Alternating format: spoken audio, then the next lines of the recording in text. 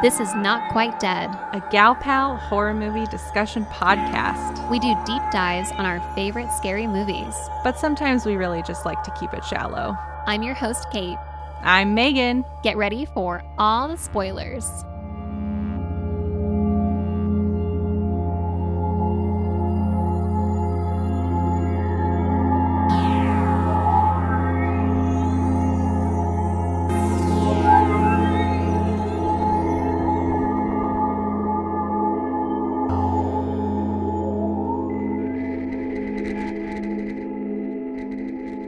So we're here to talk about Star Beast, right?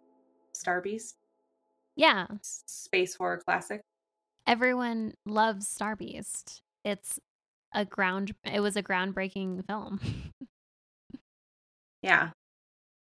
Great cinematography, great acting. Oh, wait a minute. What are we talking about again? Oh, you know that movie, the one with the giant alien Alien. in it? Yeah, Star Beast doesn't quite have the same ring to it, does it? Not quite. And I am so glad that they were dissuaded away from that title because it would have languished in B movie limbo forever had it done so. I think the sequel would have been what? Star Beasts? Yeah, trying to think of like Star Beast versus Predator just doesn't quite have the same ring to it. Oh my God, I had forgotten about that crossover. Well, folks, we are here with amazingly season 4 of Not Quite Dead. What? I can't believe we're here already. How was your break? Did you have a nice break? It was great. I had a break not only from podcasting, but also from my 9 to 5. It was the holidays and I took some time off. And I spent it playing a lot of video games. What about Oh you? my gosh. I actually started playing a lot of video games too, which was terrible. This is exactly why I don't play video games. I think I spent maybe like 3 full days just playing video games and then I had to stop. I had to get it off my phone. Sounds like you've got some bad influences as friends. Maybe. But no alien games. No space games, unfortunately. No, and that is a great segue into the theme for season 4, which is space horror.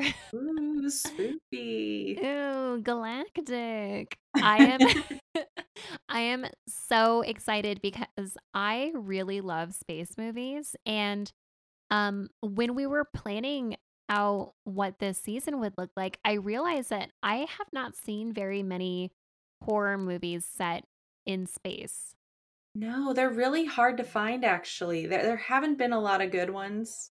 Um and I do love doing bad movies, but I don't want to force our audience to have to watch, a bunch of rubbers for this I, season. I think one of those this season is maybe tolerable, but I just feel like with space movies that even the dramas have an element of the horrific in them.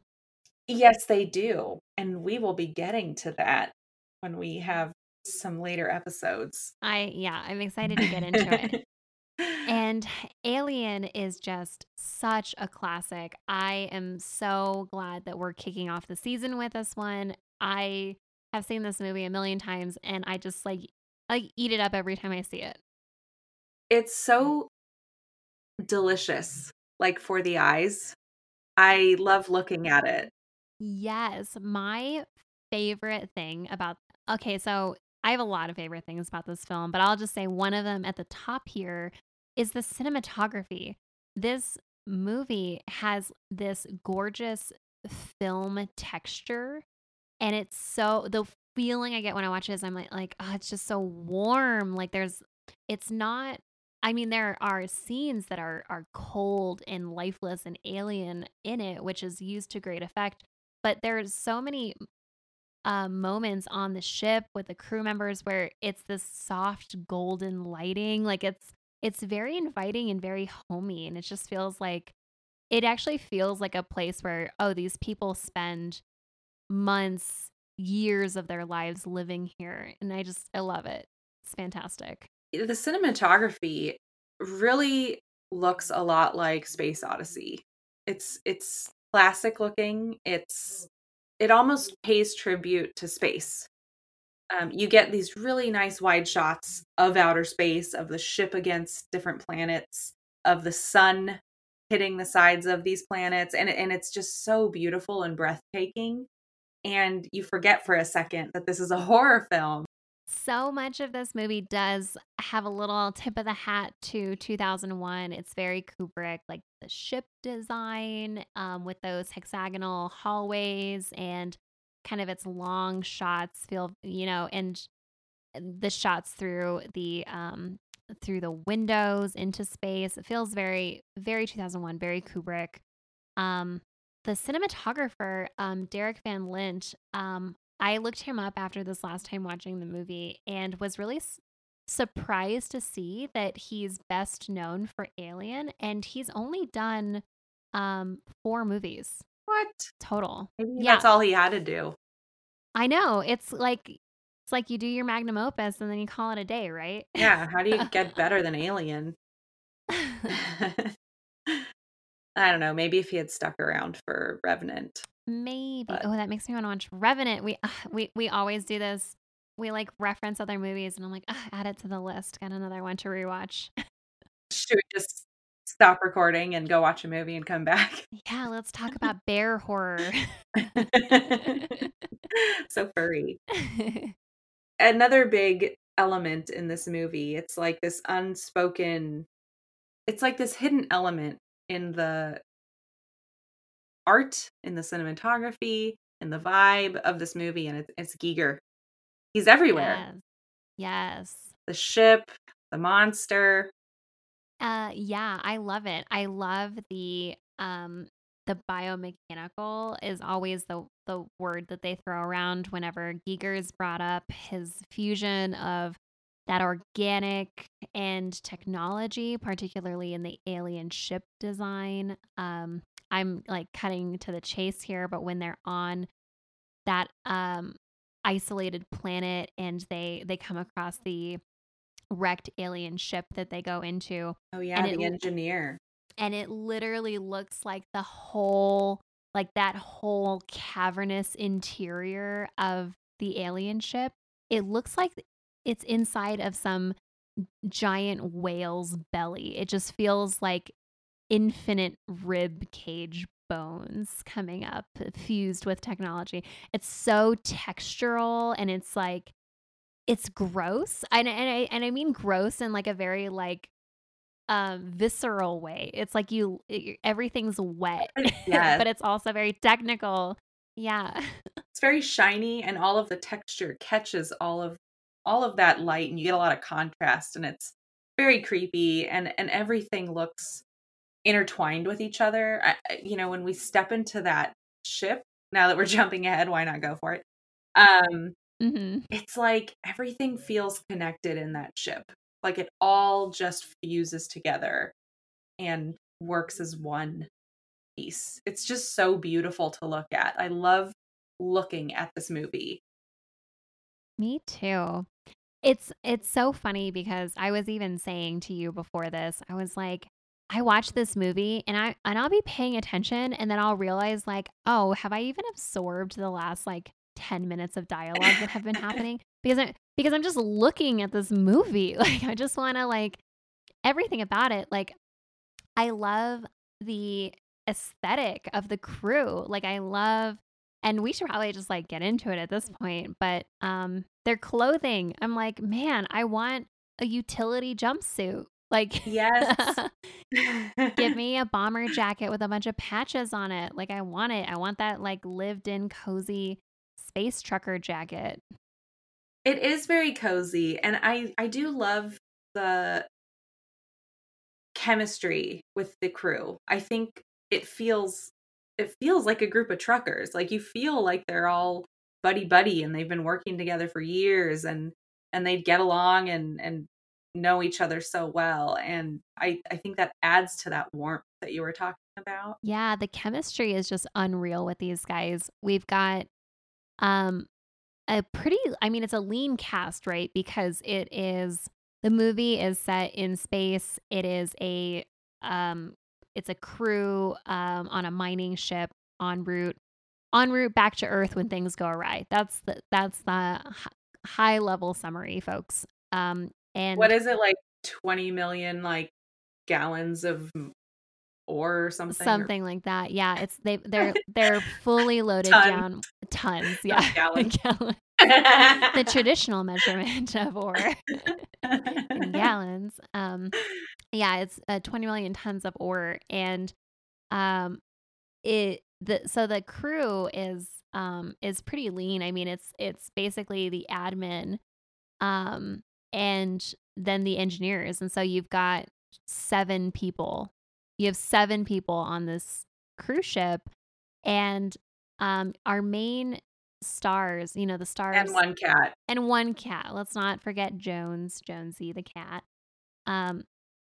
Is Sigourney Weaver, who I always, always, always confuse her name with Susan Sarandon. So if I do that during this recording, apologies, Sigourney. Sigourney and Susan are interchangeable in this episode. Can you imagine putting Sigourney Weaver in Rocky Horror Picture Show and Susan Sarandon in this movie? Oh my goodness, that would be so bizarre. It would be uncanny. And then our 2 main guys here, or our well-known guys here at least, are Harry Dean Stanton and John Hurt. Stanton, he is Dallas, is that right? That is no, Stanton is Brett. No. Yeah, okay. So because Dallas is also well known, and I didn't write these names down, so that's why I'm all confused. That's fine. I do that all the time. Dallas is also a really famous actor. He seemed like he was really famous, but he was in a lot of stuff that I didn't recognize. He's like one of those guys where I'm like, oh my God, I've seen him in so many things, but I couldn't tell you one of them right now off the cuff. Yeah. The actor's name is Thomas Roy Skerritt, and he was in MASH, The Dead Zone, A River Runs Through It, Up in Smoke, Top Gun. Like he's in a ton of things, but I couldn't place him, didn't recognize him, and so I was like, I'm gonna list the people I know in this, I guess.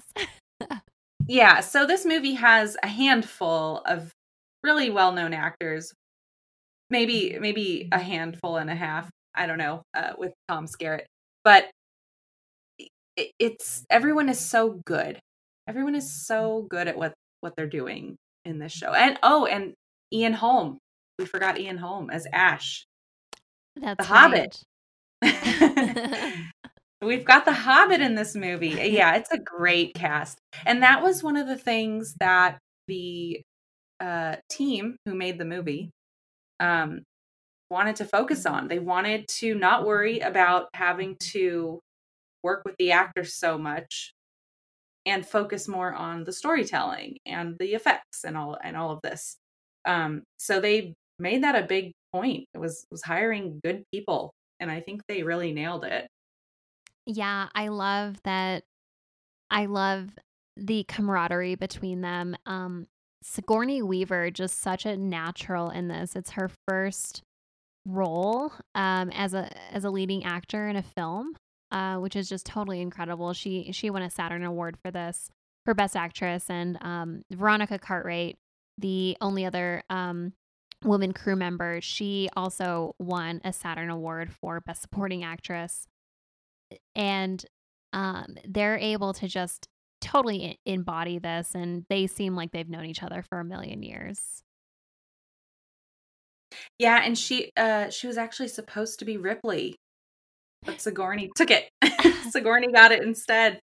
Can you imagine? So Veronica Cartwright auditions for the role of Ripley, believes that she's won the role of Ripley, shows up to filming and then is told by Ridley Scott, surprise, we're casting you as the other woman now. And she dies. Yeah, she didn't like it. She's got quotes where she was like, I didn't want to play this character because this character is very emotional. But then they convinced her. And I mean, on the strength of the story, like, yeah, you would just want to be part of this film. Yeah. Yeah, but poor Veronica. At the same time, Sigourney Weaver crushes the role of Ripley I know. so much. You can't. It's unimaginable that anyone else would be in that role. I know. And then to see her come back 3 more times, it's hard to imagine anyone else being Ripley at this point. So sorry about that, Veronica. So we are in space with the crew of the Nostromo, and I love how in so many space movies they follow this trope where it's a crew being awakened from deep sleep. And Yeah, and it's beautiful. it's It's very so peaceful. it's beautiful. And really I feel like this first act here is a ton of establishing shots to really just make the audience understand the true scope and scale of how large this ship really is. Yeah, and getting to know the characters is really fun. I love Parker. Parker is just like, well, Parker And Brett. and Brett. Yeah, they're just like, well, that's not in our agreement. So we're not doing XYZ. We want more money. We want to go home. And I'm just like, I am with you guys. I would not want to be here anymore either. Oh, yes. I love I love how quickly they set up the tension between these guys is they're awoken from their deep sleep early. They're only supposed to be awoken from this sleep when they're significantly closer to Earth, and they find out that they're only halfway to Earth, which means that they have a Bummer. lot more time to go. There was some signal that got picked up, and so the ship overrode their hypersleep and woke them up. And there's this tension between the crew members who are like the captain and the navigator versus the engineers, Brett and Parker. And like, exactly, I love that these two guys are just like, are we getting our bonus? And if we're going to do this, do we get a bigger cut of our bonus? Like, and it's like, yeah, you signed, like, we're not volunteers here. We're not doing this out of the goodwill of our hearts. Yeah, that's so real and relatable to people at any decade, right? I mean, you don't want to do stuff you're not getting paid for it. You don't want to spend your time or put your life at risk. You want to go home. You want to have a beer and watch Alien. Yeah. Yeah. Yeah, Everyone's very dismissive of these guys, though. They're like, you're going to get your money. Stop talking about it. just chill. Yeah. Yeah. But you're right. The ship is amazing and we get some really cool shots of the ship and the camera slowly goes through the corridors of this ship and just lets you take it in really Mhm. slowly in the beginning of the movie. It's really lovely. And there's a ton of tech in it, too. Like, this movie is just totally kitted out with this very functional ship. There's no decorative hallways. Every hallway has piping running through it and gears and buttons to push and blinking lights and noises. Like, it's a very active um function. I'm gonna use the word functional again, ship. And I don't think that this movie is as egregious as other sci-fi movies of this era about its technology, which I do appreciate.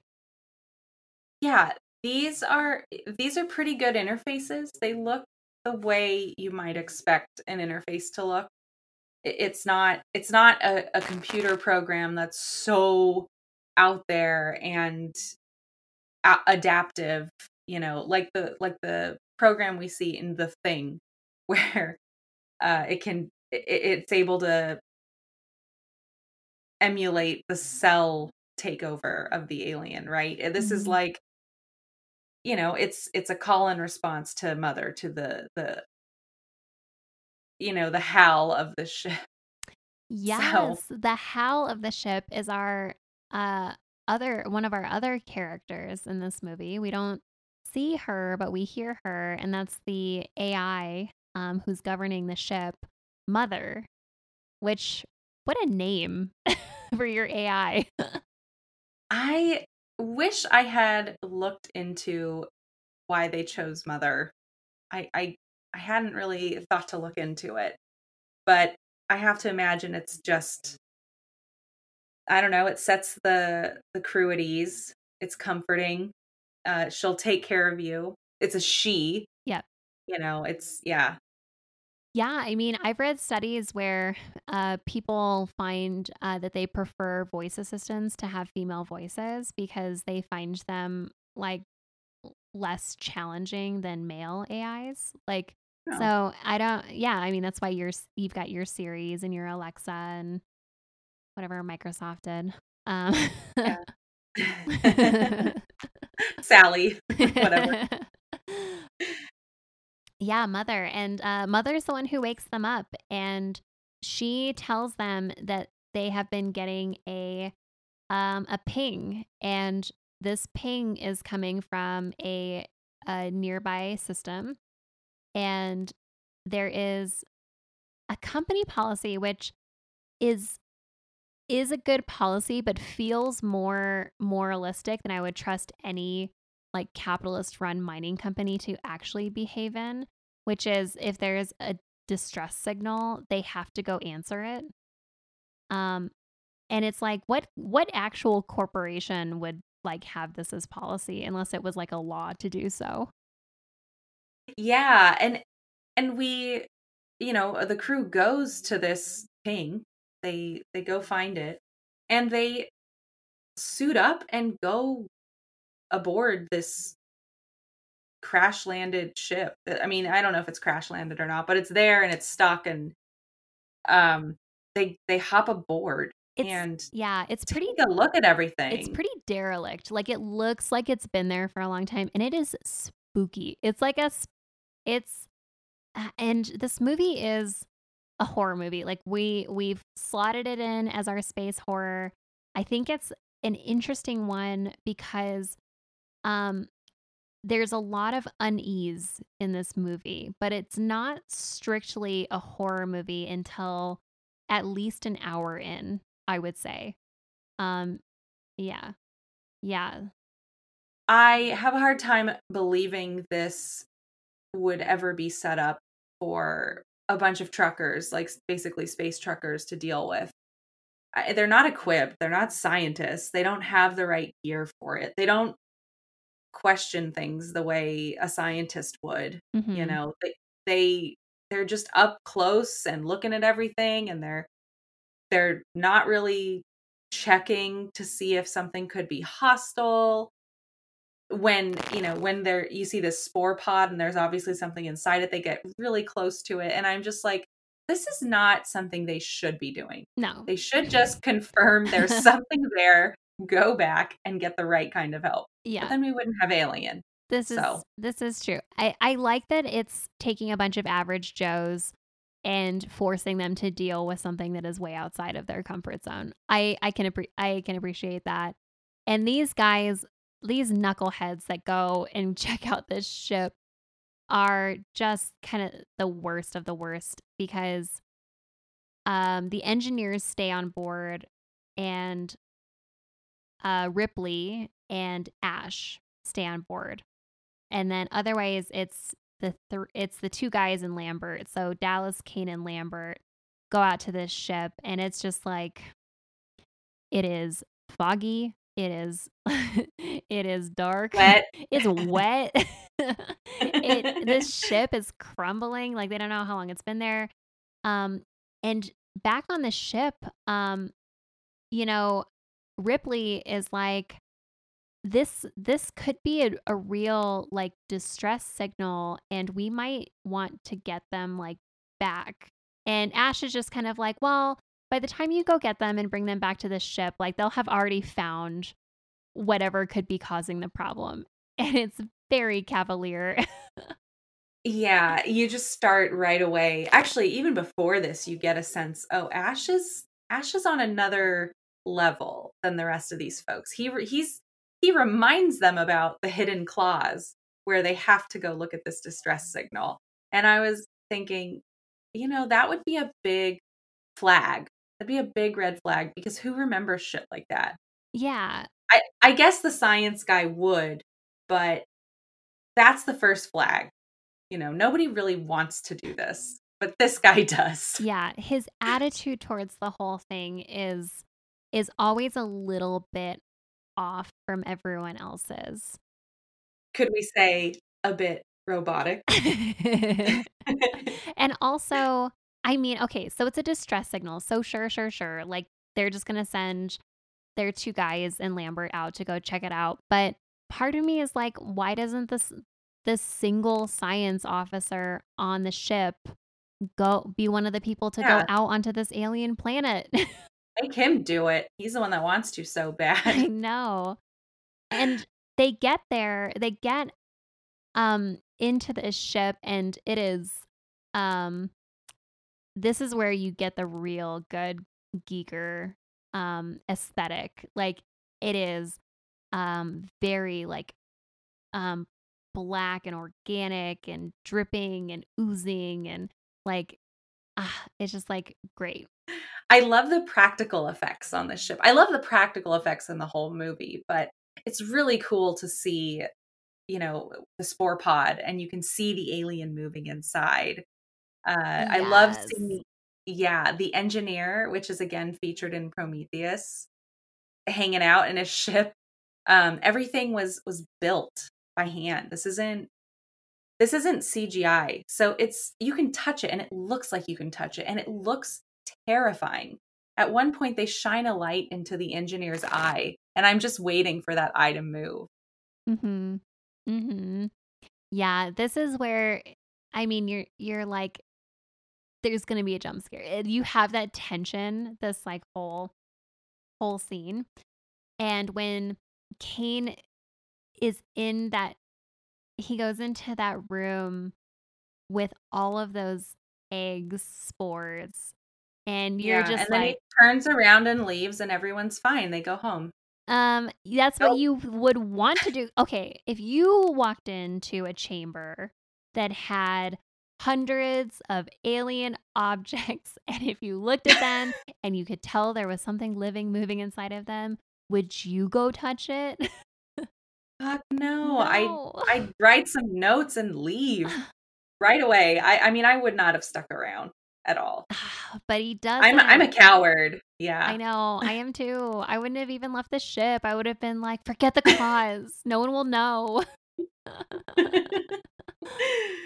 But of course, he touches it and then it jumps out at him and like it goes straight for his face. It's almost like comical how it's just like, oh, I'm going for your face. I'm going to come through your helmet and attach myself to your face. Yeah. And it looks like a big crab. It looks like crab boil lunch. Terrifying. It's very oceanic, which I think is another great practical effect in that Ridley Scott, in order to make these creatures, was literally going to the fish market in the mornings and just Yes. buying random crustaceans and like gluing them together to make these horrifying creatures. But I mean, Yeah. it does feel like if you were to guess what an organic creature would look like from an alien planet and it's going to be scary as shit, like yeah, it's probably going to be like close to something that you would find at the bottom of the ocean. Yeah, its method of reproducing is latching onto your face. So of course it's going to have long skinny legs that can wrap around your entire head.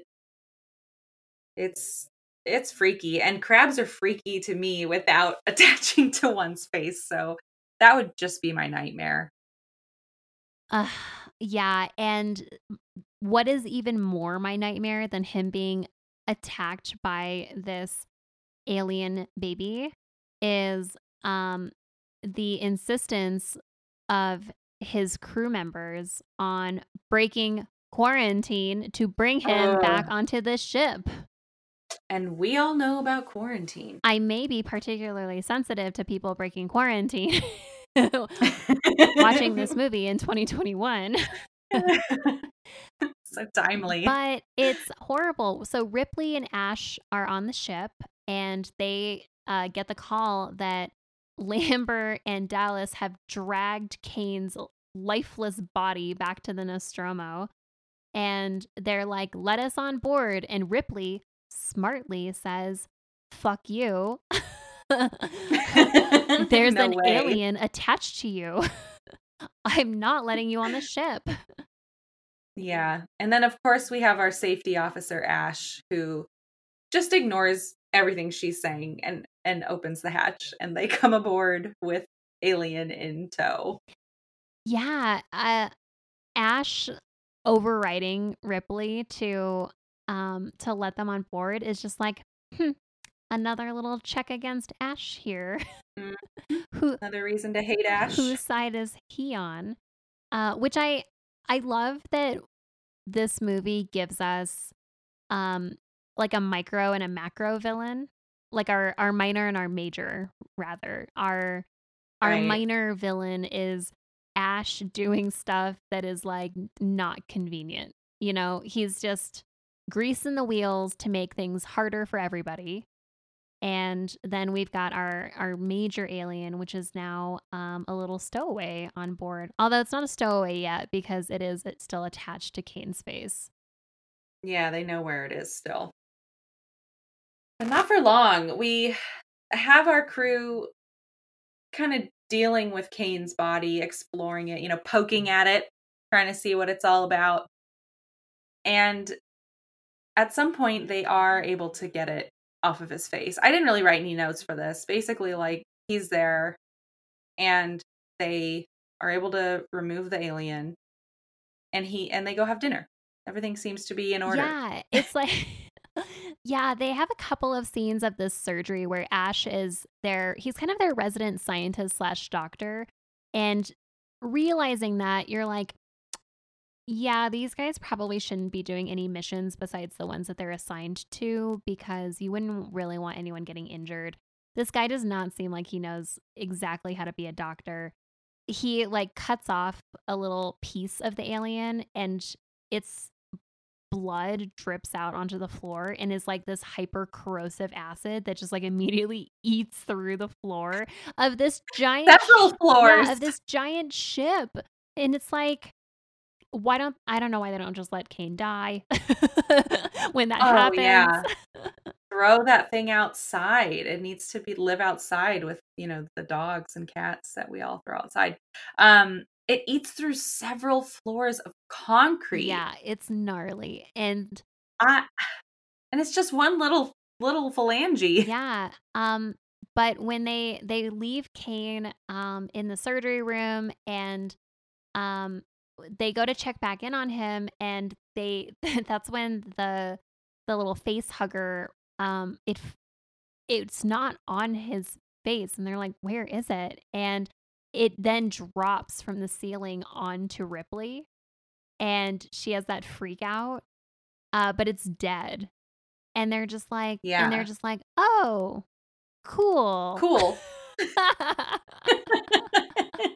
And then they're like, that was easy. Yeah. Then they're like buddies. And like having lunch again, They're like eating food around the lunch table. This is where it's like, oh, I could be a space trucker. Like, it's one of those scenes where you're like, yeah, I could like wear a jumpsuit and have like space hair, and because it's late 70s, so everyone has incredible hair and like facial hair. Oh yeah. And and eat what looks like junk food. It's like, where did you guys get food that looks like junk food, like takeout food?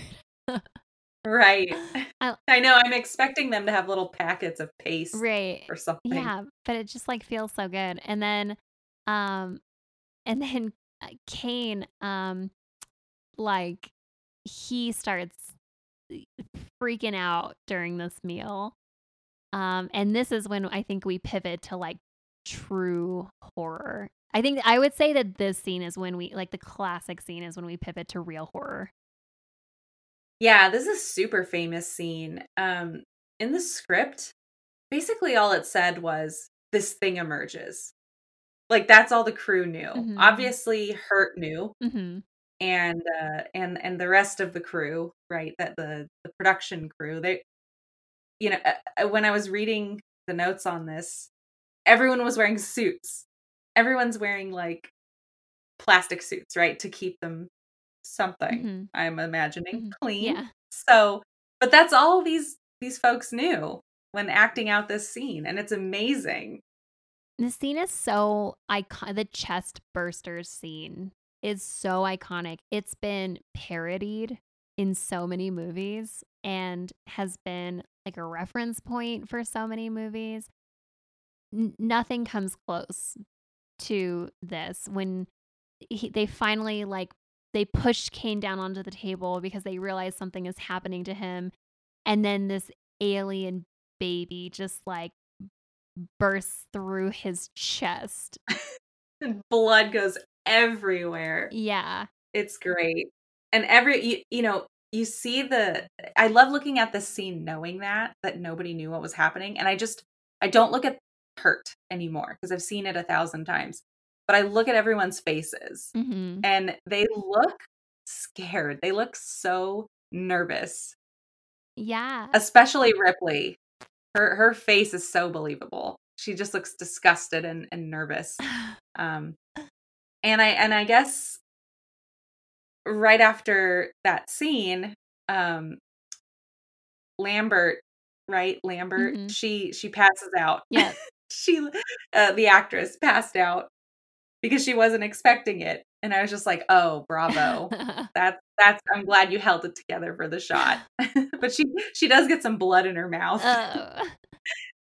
She got it pretty bad. And this is another practical effect where the the alien was comprised of fish stall goods. And I love that Ridley Scott's got some quotes, some pretty choice quotes about how they had to film scenes quickly because the smell was pretty ghastly. Yeah. That'd be awful. I know. I just imagine them like starting to film this scene and they're all just like, well, something smells like it died in here. Oh man. It kinda did. So we have this alien that's just loosed onto the ship. Yeah, it, like, scrambles away. So Yeah. cute. Now they're stuck with it. Now what do they do? Uh, They have to go find it and deal with it, obviously. we really start to see like it's one of those pressure cooker situations where it's like the characterization of each character really starts to come to the fore, where it's like if you didn't know what Lambert was supposed to be before, now you understand that Lambert is our audience stand in character. She's the one who is losing her mind over how terrible this situation is. She can't keep it together. She's just a normal emotional person. Whereas you've got Dallas and Ripley are very like, let's take care. We got to kill this thing. Like, we got to take care of this type people. They're very level-headed. Super level headed. Dallas is a hard head, I would say, though. He's level headed and is like very oriented around taking care of this thing, but he's always trying to assert his own control over the situation. Mhm. You can tell with the way he behaves, he's in control. He doesn't care about quarantine. He doesn't care that when he goes after this alien, he's not coming back. He's just like, "This is happening." The sad thing is that the first person to the first person who is killed by the alien is Brett, and it's not even like he was trying to find the alien. He was just in um in one of the like engineering compartments, and he sees the cat, and so we have like Here's like Jonesy. kind of always in the background we've got this cat Jonesy, and the scene where Brett gets taken by the alien, the cat is like not happy, and I'm just like the whole scene I'm just like, Brett, pay attention to the cat. The cat is hissing. The cat is not happy. He knows you. He wouldn't be hissing at you. Yeah. But then Brett gets, you know, what, kidnapped? He gets Yeah. taken by the alien, and Which you just see Jonesy's, like, smug-ass cat face, and he's like, "Well, you shoulda hid." maybe you can help me wrap my head around this, because whenever I watch this movie, I'm always like, what is the time that has passed here? Because the alien that comes through Kane's chest is a small little baby alien, and the alien that takes Brett not long after is a full grown adult alien. It's a big boy. I don't think it takes that long. I don't think it even takes a day. I mean, when you think of the lifespan of this thing, it it just burst out of that pod, what, maybe a day before? It's hard to tell because we're in outer space and there's no sun really. You know, there's no atmosphere or landscape, so it's kinda hard to tell. But it the way they're pacing the movie, it's all happening very fast, and this alien seems to have a very quick life cycle. So, I can't imagine it was more than a day.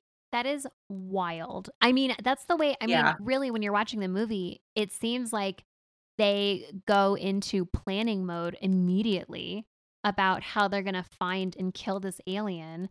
And then it kind of cuts to the scene of Brett down in kind of, it's like the ship is segmented where all of the engine work and all of the machinery that runs the ship is at a lower level. So Brett's down there, and the alien, I mean, I know from the It's character design huge. notes, is 7 feet tall Yeah. because they found a 6'10" man to put into a giant costume. Yeah, I think it probably was about a day for it to burst out of his chest and then maybe another day for it to get big. I'm not sure. I mean, I'm guessing here. I didn't actually look into it, but that's kinda how I took it in as an audience member. I was like, "Oh, this happened really fast. They are fucked." It is it feels like game over for these Yeah. guys. You know, you It see how absolutely horrifying this alien looks. It is it's a it's a creature that looks like it only knows how to kill things. Yeah, you basically know game is over when Brett picks up the snake skin, you know, like the alien skin. And it's like, "Oh shit, when something sheds, that means it gets bigger. So this is a problem." Yeah, Oh, doomed. so bad. So the crew, I mean, really this part of the movie is all about like, okay, Brett is missing, and it's just scene after scene of these guys trying to figure out, oh, how they're going to kill the alien.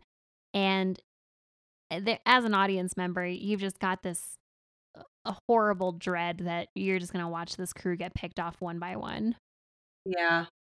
I almost I kinda wish they had just gotten into life the lifeboat and just left immediately. I know, But they think about it and they're like, "But that can only hold 4 people." And it's like, "Dude, figure it out." Like, there's don't now worry about Ash. yeah, there but still, there's 6 of them, and it's like, you can figure out how to Yeah. make 2 more people fit on a 4-person, escape pod. I believe in you. Like, there is a massive alien loose on your ship that is going to kill all of you. A very surprising thing is that the second character who ends up, being killed by the alien is Dallas. Yeah. He's a big one. Yeah, you really think that given he is the alpha male of the ship, I wanna say, you could be led to believe that he is the protagonist. And I actually really appreciate that Dallas gets it because it really reinforces that Ripley is our leading star here. And it also reinforces the fact that these guys don't know what they're doing. You know, they never should have had to do this in the first place. And it makes sense that, you know, a captain would take charge, but may not really know how to deal with this thing. They're figuring it out as they go.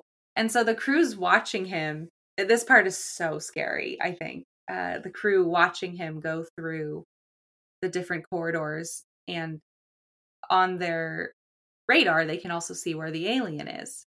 And so they're telling him to go and go and go, but then they lose it off the grid. This part got me, Kate. We were on the phone while we were watching this together, and Dallas is just kind of hunkering down, and they're telling him it's right there, it's right there. He goes downstairs underneath where he was, and all of a sudden you see this alien jump out of the side with its for a hug, and I screamed. And I've seen this a million times, and I always forget about that part. I know, and it's like with its like claws out. Like it's like so forward. Yeah, it's a good jump scare. And I I always think of Alien as like almost more like a thriller movie. Like a drama thriller.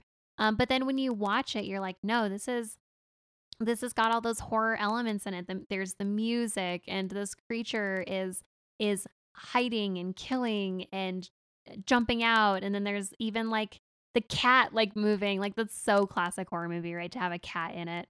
It's almost like Hmm. the inverse of, you know, how the dog always dies in a movie. It's like, oh, if there's a cat in a movie, like it's definitely going to try and scare the shit out of you at least twice. Yeah, they're little monsters. So after Dallas dies, they argue again about whether or not they should take the, escape pod, whatever it is. Ripley, I disagree with her here. She's like, no, we have to kill the alien here, which I don't get it. I think that they should just try and now shove their 5 people into the 4-person ship. The only flaw I see with that is, they may not have enough oxygen for 5 people. And so I do, which is just like Titanic all over again, right? Like, why wouldn't you make a lifeboat for all 7 of your crew members to escape from? Well, at least 6, right? Yeah. No one knows Ash is a robot yet. Obviously, Ash is not interested in using the escape pod, and he's been chatting with Mother. Yes, and this is where Ripley figures it out. She figures out his little game. She's been suspicious because naturally Ash has been very sneaky and weird. Kind of a dick this whole time. The word I kept thinking of when I was watching it was withholding. I was like he's never giving 100% of the information he could be giving. Yeah, that's a more intelligent word. He's nah. I just think that he's very he's using a lot of discretion about what he's saying when he's saying it. And so when Ripley she's checking out the computer, and um she realizes that Ash has been ordered by the company to bring the alien back, and that they're willing A to mess. yeah, and they're willing to just let the crew members die. How horrifying to read that. Absolutely. I mean, for one thing, the shock of realizing that someone that you've been traveling with and working alongside for potentially years is an android and you had no idea. Like, mind blowing, right? Oh yeah. And this is like my favorite scene. It's this discovery of what Ash really is, and it takes a minute to really understand what's going on. First he tries to kill Ripley, and he does this really bizarre move that I would never ever think to do, to kill somebody. He takes a magazine and he rolls it up and just starts shoving it down her throat. What a bizarre way. It's almost like Ash was programmed. You know the Asimov laws of robotics, right? The ethics that like androids Mhm. must follow, where it's like they can't cause harm to a human being. It's almost like Ash was programmed to follow those, and he was like, if I can't know that this will actually kill her, then I can't be faulted for actually killing her with this bizarre ass method. But it looks like really uncomfortable, and she does get some rescuers, right, coming in to try and fend him off. And Ash, who is he's not young. I mean, he's not old like, like he was in The Hobbit, but he's he's old enough, and he's able to fend off 3 people. And Yeah. it's like, why is he able to fend all these people off? And then you realize why. He's been oozing some weird milky substance out of his face. I was gonna say, like, why so much white liquid coming out of his body? Yeah, what caused that? That can't be sweat, or they would have caught on to that earlier. Yeah, and they end up ripping his head off. Yeah, he has the coolest flip out right here. He is just like running around, spinning in circles and like screaming and like flipping around. And I was just like, what was that like to act out? That must have been so much fun. Oh my gosh. I think that his head being ripped off was maybe my least favorite practical effect in the movie. Yeah, His head, the head's the weak the point. head itself. Yeah, the head Yeah. itself, I was like, "Oh, it looks like paper mache." I don't know, there was something about it that just seemed They ran out of money right here. yeah, it just seemed like, "Okay, like hurry up and film the scene and we'll just like edit it like in post." Yeah, it was not so great, but I mean, they all then realized that they're really screwed. They were woken up early. They're so far from Earth. They have this alien on their ship, and they are down most of their people at this point. Although losing Ash, not a heavy loss for them. No. Um, so Right. So we have Parker and Lambert left, and the cat, of course. yep, and Ripley. So Right. we've got With Ripley. 3. So now that we only have 3 people left, they're like, maybe it's time to use the 4-person escape pod. Might as well. And so they decide that they're going to self-destruct the Nostromo, which is pretty good thinking. I guess there's part of me that's like, well, maybe if they just left the alien on, I guess they don't know how long the alien could live for. Because I was thinking that they could just potentially leave the alien on the ship and then he would just die eventually. Yeah, to be honest with you, hadn't really given that much thought. I was like, of course they're gonna blow up the ship. It's got an alien on it. What else would you do? It's a space horror movie. Um, but I guess I think Ripley is just so worried about this thing making its way back to Earth somehow, which is fair. It's pretty terrible. That's a good point. Um, Yeah, I think that I yeah, was like, oh, if they destroy the ship, then it means that they're destroying their whole payload too. Like they spent however many years mining this ore just to blow it up with the ship. But I mean, yeah. that's me being a company man. Fuck the company, fuck this alien. Well, I guess if the company had this clause and told Ash it's okay if they all die, then they're probably not going to get paid for that payload anyway because they were supposed to die. Most likely, most likely. So they trigger the self destruction, yet poor Parker and Lambert do Yeah, they're not pretty they do expendable. not make it very far. And I mean, if you've been watching the movie, you're like, how interesting that Parker and Lambert are the ones who survive to make it off the ship. And it's like, well, surprise, they're not making it off the ship. Yeah, it kind of goes against the expected outcome for a bit. But that was one of the cool things actually about this movie is that the whole script was written for anybody. You know, it could have been any gender, any race in any role, and they just grabbed whoever was best. Hmm. So we ended up with 2 women and an African American about to leave the ship Yeah. with a cat. With the cat. Yep. And they don't make it. And Nope. so then it's just Ripley. And this movie is just about 2 hours long. At this point, there's still 30 minutes of movie left. And you're like, oh boy, Ripley, are you in for it? That's all I can think about is she has a long road ahead of her in this movie. Yeah, so she's all aboard the life preserver with the cat, and she's prepping to go to sleep. But little does she know that somebody else is aboard the ship, also prepping to sleep. How is it so sneaky? This alien. It blends in. It blends in with the ship. It looks like the ship. She gets inches away from it, and even I couldn't see it. And I was watching it. I think with you and commenting and just waiting. And I was like, "Is that it? Is that the alien? Is it there?" Like it's so hard to see until you see it. I love Ripley versus the alien because I love, for one thing, how real it feels. It's not pretty. It's not a pretty scene of Ripley.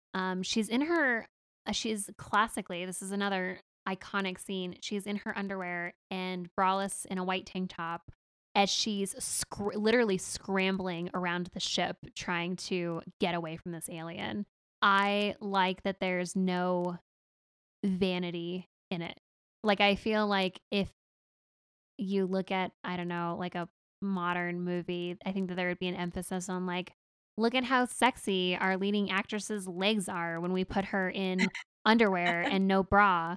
But this just feels like, oh, this is a woman who is preparing for deep sleep and she's terrified out of her mind and doesn't have time to put clothes on. I love it. Yeah, I mean, they really don't. It's not a big deal that she's in her underwear. It feels very natural. Like she's about to go to bed, her crack is showing, like whatever. Yeah. She is just ready to chill. And now she's dealing with an alien in her underwear.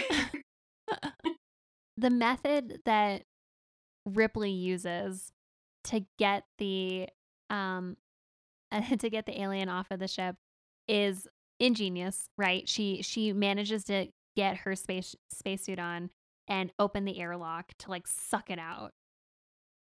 Which you think would work. You would think.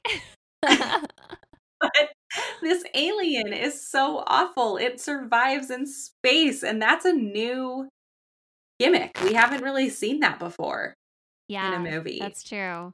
That's true. It's fine. It's like, oh, Like a cockroach. oh, you thought you could just throw me into space? Bitch, I live in space. I am space. So this cockroach is just like floating around, tailing the ship, and it crawls inside one of the I don't know, what do you call it, like a booster or Yeah, it's I don't like know, it's like one of those engine, like and turbine things that like are on planes. yeah, Yeah. she has to shoot it out, and it just takes so long, so much longer than it should to get rid of this thing. But she does it. Yeah, she does. And Ripley, I mean, she's incredible. And then it's just her and Jones, her and the kitty cat. Yeah, and Yeah. they make it. She puts in her final log. Can you imagine the reception that is waiting for her when she comes back to Earth and is that mutual confrontation of them saying, "Okay, so you blew up a $20 million ore payload." Uh, uh, Not even $20 million. It was 20 million tons. Who even knows how much money that's worth? $1 a ton. and the whole crew is dead, and she didn't even bring the alien back, which is the one thing that they wanted. And she's like, "Well, you thought that we could all die, so." Yeah. Well, she has to deal with Paul Reiser when she gets home and listen to his bullshit about wasting all their money, but that's another podcast. And that's the Yeah. movie. Yeah. Yeah. That's the movie, and it goes fast. It's a really clean, it's really neat. The story is stellar. Pun not intended, but it's It works. it works. It's so good. Like, we were really harping on how fantastic the casting is and how beautiful the movie is to watch. I think it's fantastic. It's such a good movie even for non-horror fans. Like, I think the story is so compelling that I think that's why it's considered such a strong classic in film. Yeah, and I appreciate that, we do see these dudes, girls and guys going on this planet and doing kind of stupid things. It's not too stupid. They're doing what they're told, but they don't behave the way you would expect somebody to behave because they're not the right somebody, right? That makes sense. They're truckers. Mhm. They're miners. You know, now I feel like there's a lot of space related movies and including Prometheus where you see scientists doing this work, right? Doing this exploration and they do the same stupid things. Mhm. Right? It doesn't work when they're scientists, but it works in this movie because they're not scientists. Yeah, And I really appreciate that about this movie. absolutely. I think that we should transition to one of our new segments for this season. Yes, two whole segments for this season, for each episode, space related. Let's go. Segment one is who is our MVP in the crew and who is our LVP, our least valuable player on the crew. I think we're going to have maybe the same answers for these Yeah, ones. probably. My MVP is, of course, far and away Ripley. Yeah, of course. She is the MVP. She's our hero. She's the one who, if they had just listened to her from the beginning, they would not have even had an alien on their ship.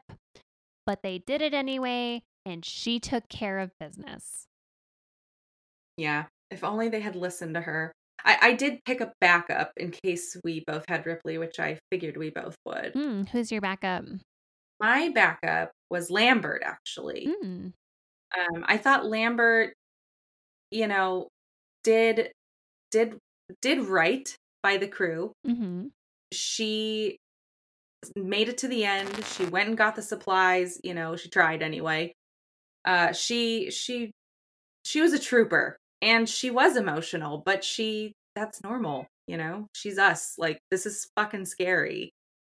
And she pushed through it and persevered and tried her hardest to the very end anyway. So I gave her my runner up for MVP. I think that's very fair. For LVP, I'll let you go first because I have a backup for LVP. Okay, I also have a backup for Oh, LVP. great.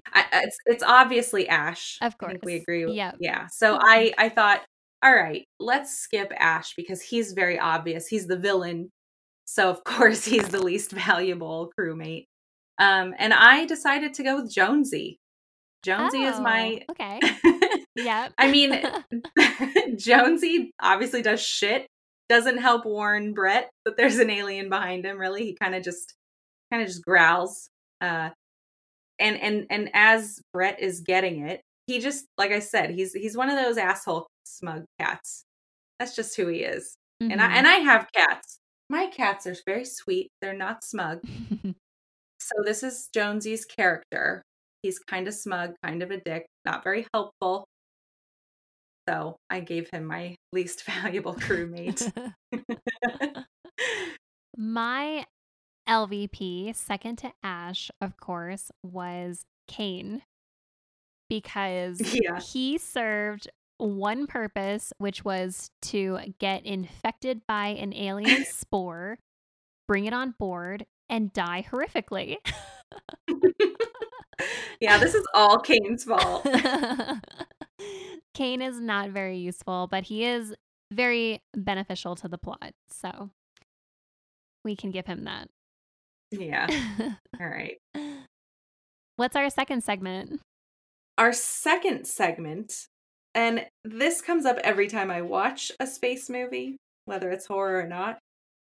This Our second segment is our favorite worst technological advance prediction. I guess we can call it. I'm sure you'll come up with a quippier name. But yeah, there's always something that you see in a movie based in the future that makes zero sense. I love it when you get to see a movie that's set in a time that I'm currently living in or have already lived through, and it's like, no, Back to the Future, we don't have flying cars yet. We don't have hoverboards. You kind of got it wrong. And our computers look a hell of a lot better than the ones you're showing. Computers, I feel like, are always wrong. But anyway, so we want to go through that every movie this season and talk about our favorite missteps in technology.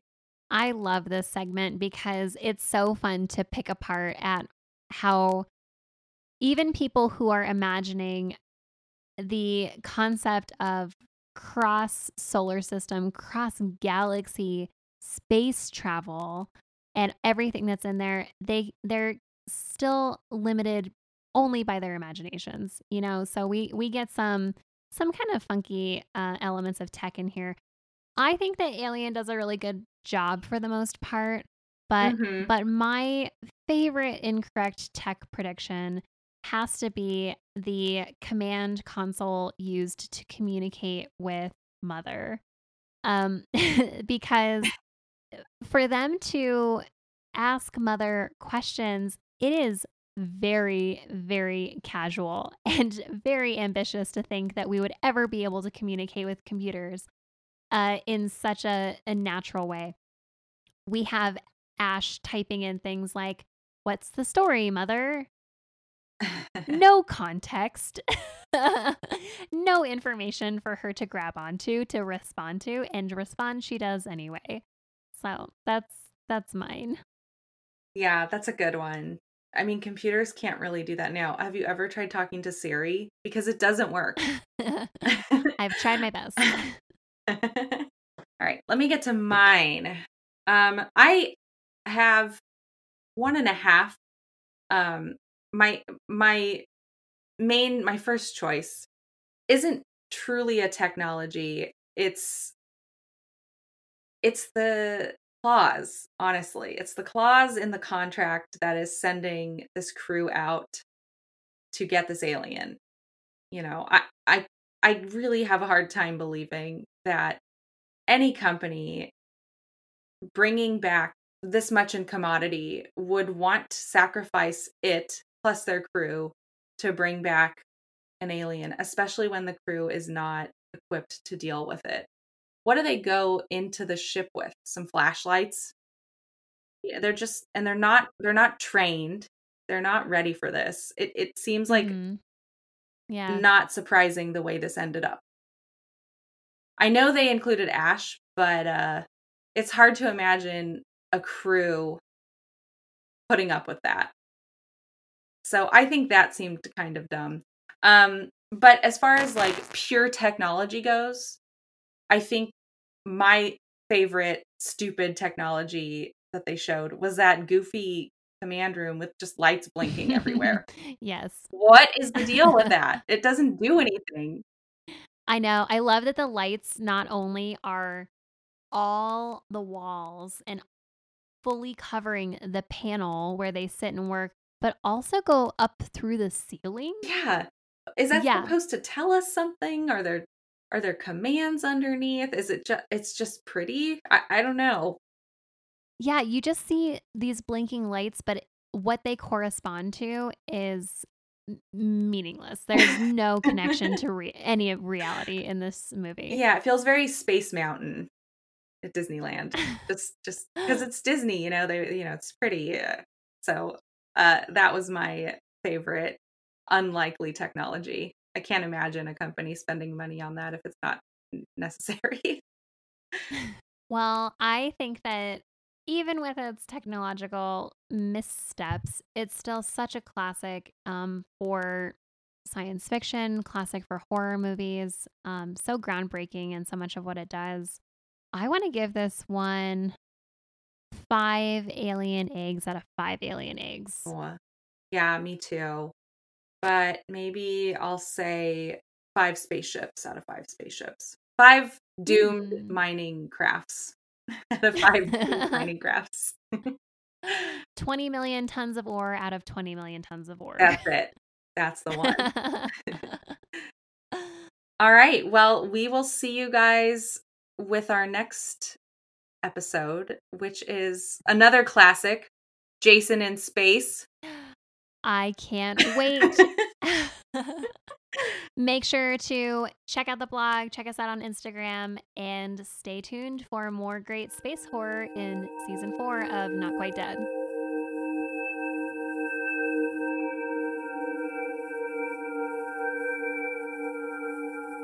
This was Not Quite Dead. Check out our other episodes wherever you listen to podcasts. Follow us on Instagram at Not Quite Dead Podcast and on Twitter at NQD_podcast. Follow our blog for bonus content at notquitedeadpodcast.com. Thanks for listening. And happy watching.